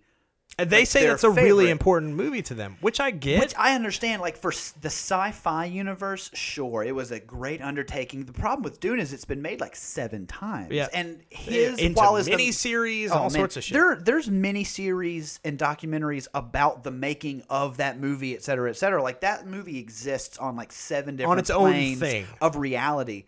But as a Lynch film... It's the Spice, man. The Spice makes you see different planes of reality. He's not happy with it. You can tell there were production. When you watch that movie, you can see this is where the producers came in. It absolutely feels like, and I have no doubt, and I will say this, and I think I remember David Lynch saying something about this in an interview, but I feel like we had the potential to get a really amazing movie out of this Dune pairing with David Lynch. And the movie, I enjoy it. It's fine. It's fine. It's just not, when we're talking list of quintessential David Lynch movies that make what defines David Lynch's career, it couldn't be further from my list. It wasn't even on my honorable mentions because of that reason. I feel like it defines his style. Like, I wouldn't, if somebody was like, I've never seen a David Lynch movie, I'm never going to be like, well, you should go see Dune if you want to see what he makes, because that's not what doesn't jive with anything else that he's done. And to your point, it does really, and now we're talking about Dune instead of Blue Velvet, but that's right. Well, to be honest, weird. We went really in depth with Blue Velvet on yours, so I don't mind. We'll use the time. But it is one of those where the idea of sci-fi, especially the Dune story, and David Lynch does feel like a perfect pair. Oh, yeah. So if really the studio had just stayed out of the way, it probably would have been great. It would have been. Which is so unfortunate. It is. And that's why I'm saying that, and I agree with you in that you can literally watch that movie and go, that had to be a studio note. That had to be a studio note. It's almost like, because you and I went and saw Ant-Man together, and this is a weird comparison to make, but you can tell the scenes that Edgar Wright did. And you can tell the scenes that he didn't have a part in. You can tell studio scenes, and you can tell Edgar Wright scenes, and it's glaringly obvious. Now, the movie is enjoyable for what it is, but you can definitely tell there were production issues. I am so glad that you said that, because if you remember... that you bringing up Edgar Wright actually takes us right back to our very first episode where we both discussed both David Lynch and Edgar Wright because they were both on our lists. Right. And we had a very similar conversation. And I will agree with you in the sense that when you have a director, and this kind of sums up, and this is a perfect place to kind of end our conversation regarding David Lynch on. Don't you tell me where to stop talking about David Lynch. When you sum up, there are 2 different types of directors in this world. You have directors that can make movies, and then you have directors that have specific voices that make artwork. Artists. Yep. I would say there are directors and there are artists. And so your directors, and that is absolutely from 2 unabashed filmmaker fans, that is no slight to the directors. Oh God, no. Because they make some of the most enjoyable films out there. But you also then have people like your Edgar Wrights, like your David Lynches, like your Tarantinos, that they have a very singular voice and vision that is very theirs. Now, Tarantino, a bunch of people are like, yeah, but he just makes other people's movies. He's just remaking their movies. Shut up. Yeah, first off, you're fucking wrong. Also, you bought a ticket, so I'll tell you to shut the fuck up. But they have very unique voices. You can watch a snippet of a scene. You mentioned Rob Zombie. Yeah. I think he falls into that category. Absolutely. You can watch a snippet of a scene from any of their movies and immediately go, I know who directed this. I think Paul Thomas Anderson falls into that category, I would too. absolutely agree. There's just a vibe, there's a feel, there is a look, there is a style that is encompassing it. And you informed me. I know I had used the term on my own, but you're right. David Lynch sums that up so much that he has his own term, Lynchian. Lynchian. Yeah, when something... It's like Kafka-esque. Right. When he has become a verb, or an adjective. And let me put this out there, too. When we talk about directors and artists and there being a dissection, there are good and bad examples in each category. Just because I call someone an artist does not mean everything they do is good. And I'll give you an example. Tom Six is a perfect example of that. The guy who did the Human Centipede trilogy.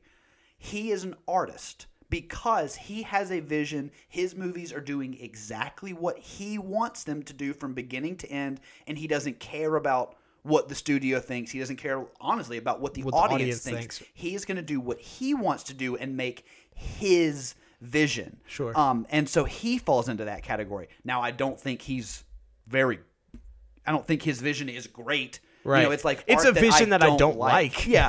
It's just, but he, and Michael Haneke is another one. Oh, yeah, for sure. Funny Games and some of his fall into that. Yep. And then who's the guy that did Antichrist and Necrophilia? Fuck. No, it's not that. Okay. I know who you're talking about.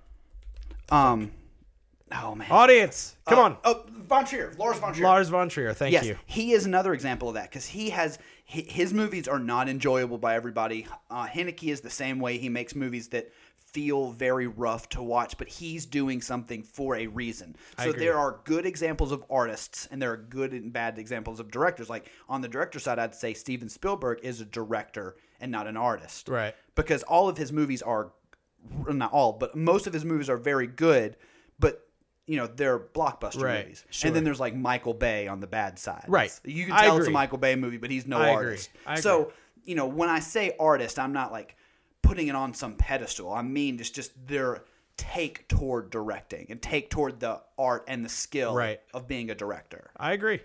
So fantastic. Wow. I think that went really deep. We did. Suck it, we sounded like fucking professionals there for a minute. We are fucking professionals. But I will have to say this. Unfortunately, due to our time constraints and the fact that another show is coming on after us, we have to stop. We've ran a little long. We have to stop. We're not going to have time to do our second commercial break. Okay, so I'm sorry. Suck it. Just suck it. We have more shows. Just come to more. We'll do them. Just suck it. But David Lynch is a subject that needs dissecting. Also, suck it. Yeah, 100% suck it. But we do have time to play our game. So yay, game. So shit's gonna get weird. Oh, it's gonna get real weird because what we're playing today is Lynch Jammer.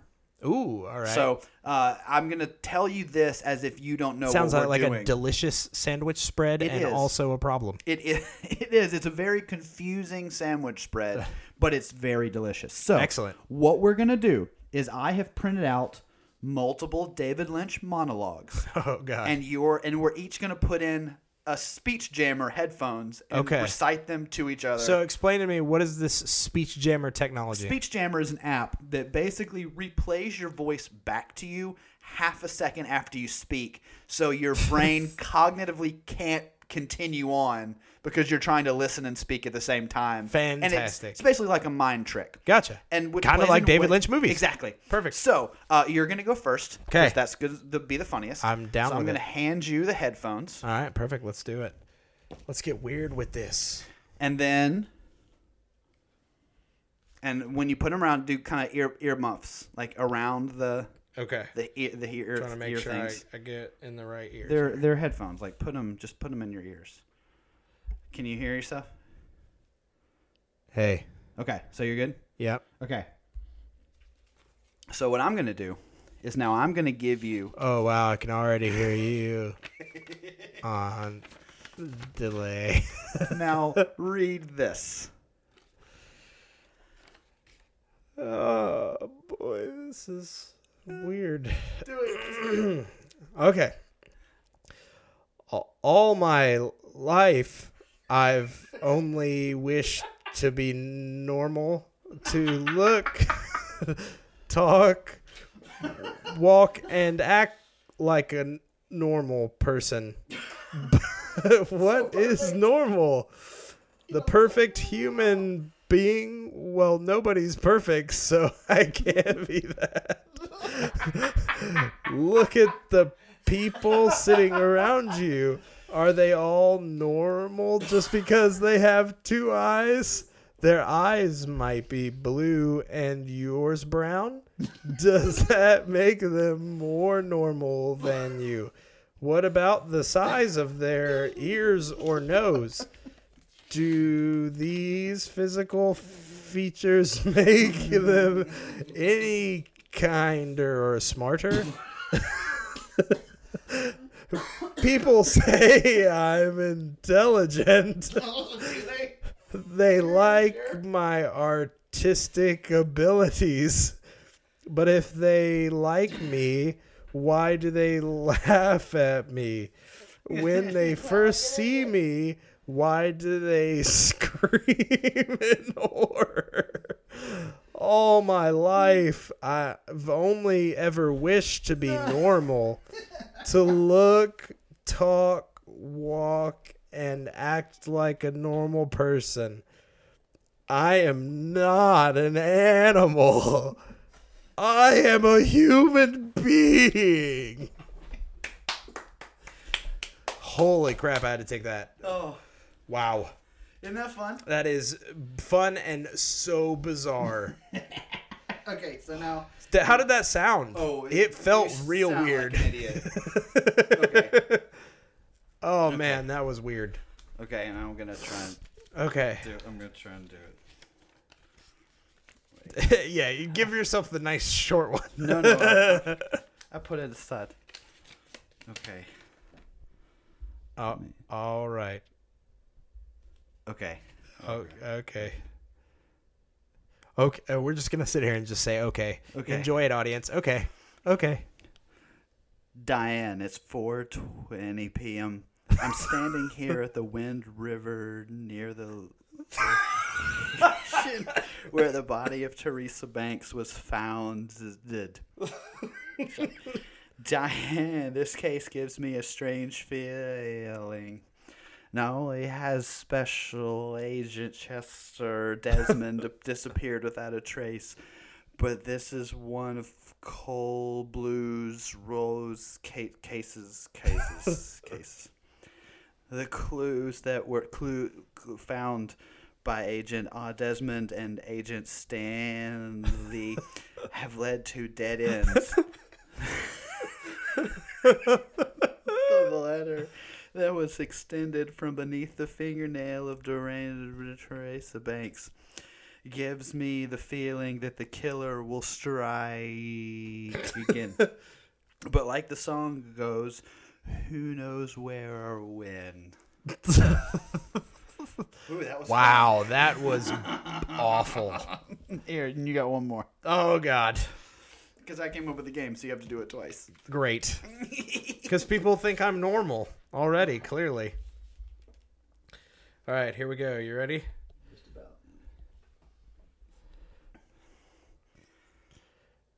Do me a favor. Stay away from Dorothy. Don't be a good neighbor to her anymore, or I'll send you a love letter straight from my heart, fucker. Do you know what a love letter is? It's a bullet from a fucking gun, fucker. Do you receive a love letter from me and you're fucked forever?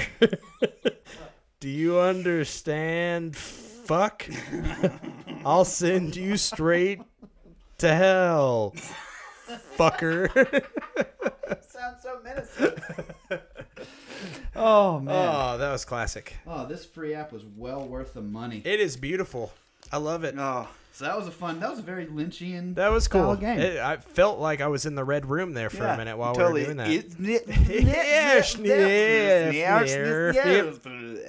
So I'd like to take this time, since we've reached the end, to thank everybody for coming out to the Third Coast Comedy Club.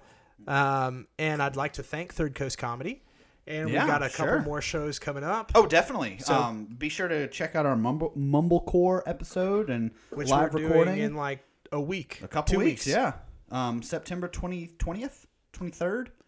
It's 23rd. It's a Friday. 23rd. It's 23rd. It's 23rd at midnight. Which means we can be show. extreme. We can say like fucking stuff. Yeah, we could say fuck. We could be naked. We could fucking kill somebody. We could, because it's a midnight show. We could just murder. Yeah. Everybody knows murder's legal at midnight. Murder, Past midnight, sex, and murder. And tits.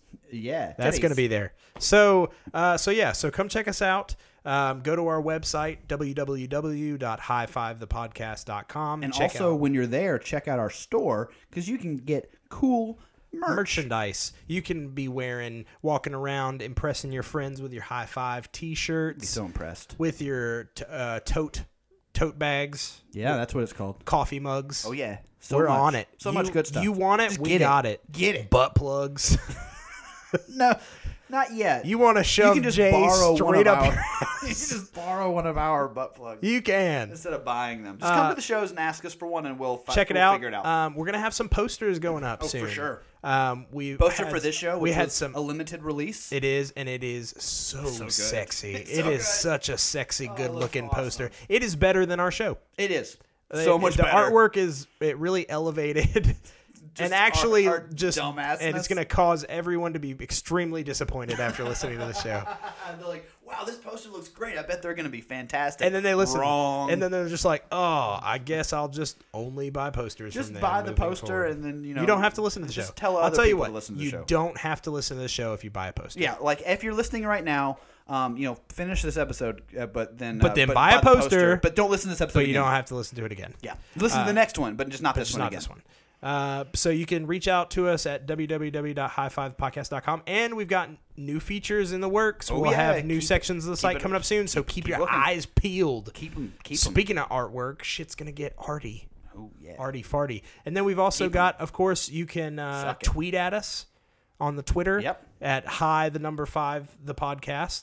And then Facebook at facebook.com/high5thepodcast, all words. Yep. And you can also check us out on the Instagrams where you can keep up with weird shit that we do, whatever. And last but not least, go to Third Coast Comedy. See some comedy. Support your local comedians. Yes. If we didn't make you laugh enough, check out some other people who probably can. They got plenty of other people who can make you laugh. Covered.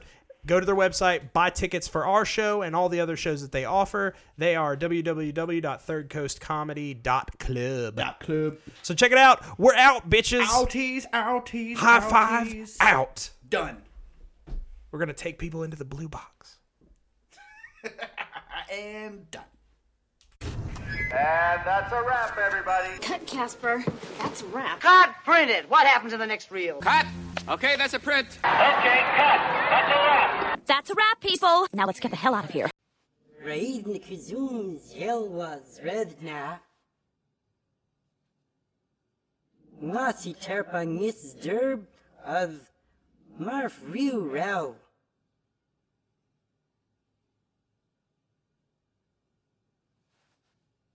Der Keith feud lift Zish.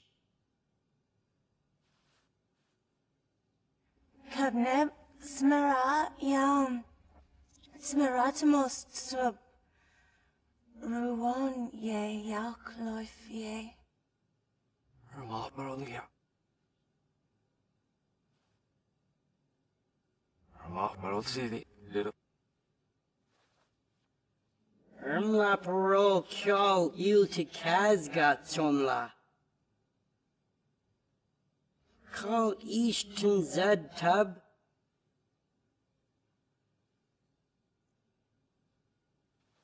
Nizak Yamzish.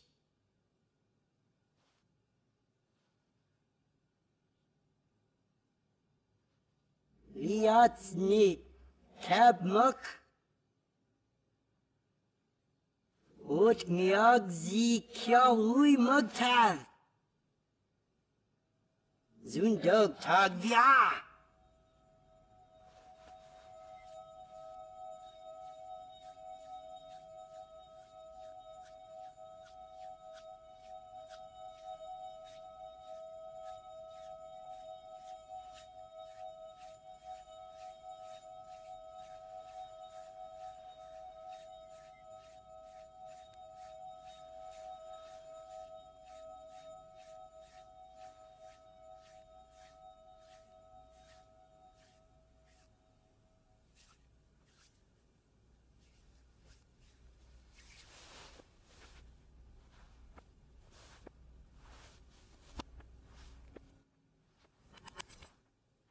Carstel!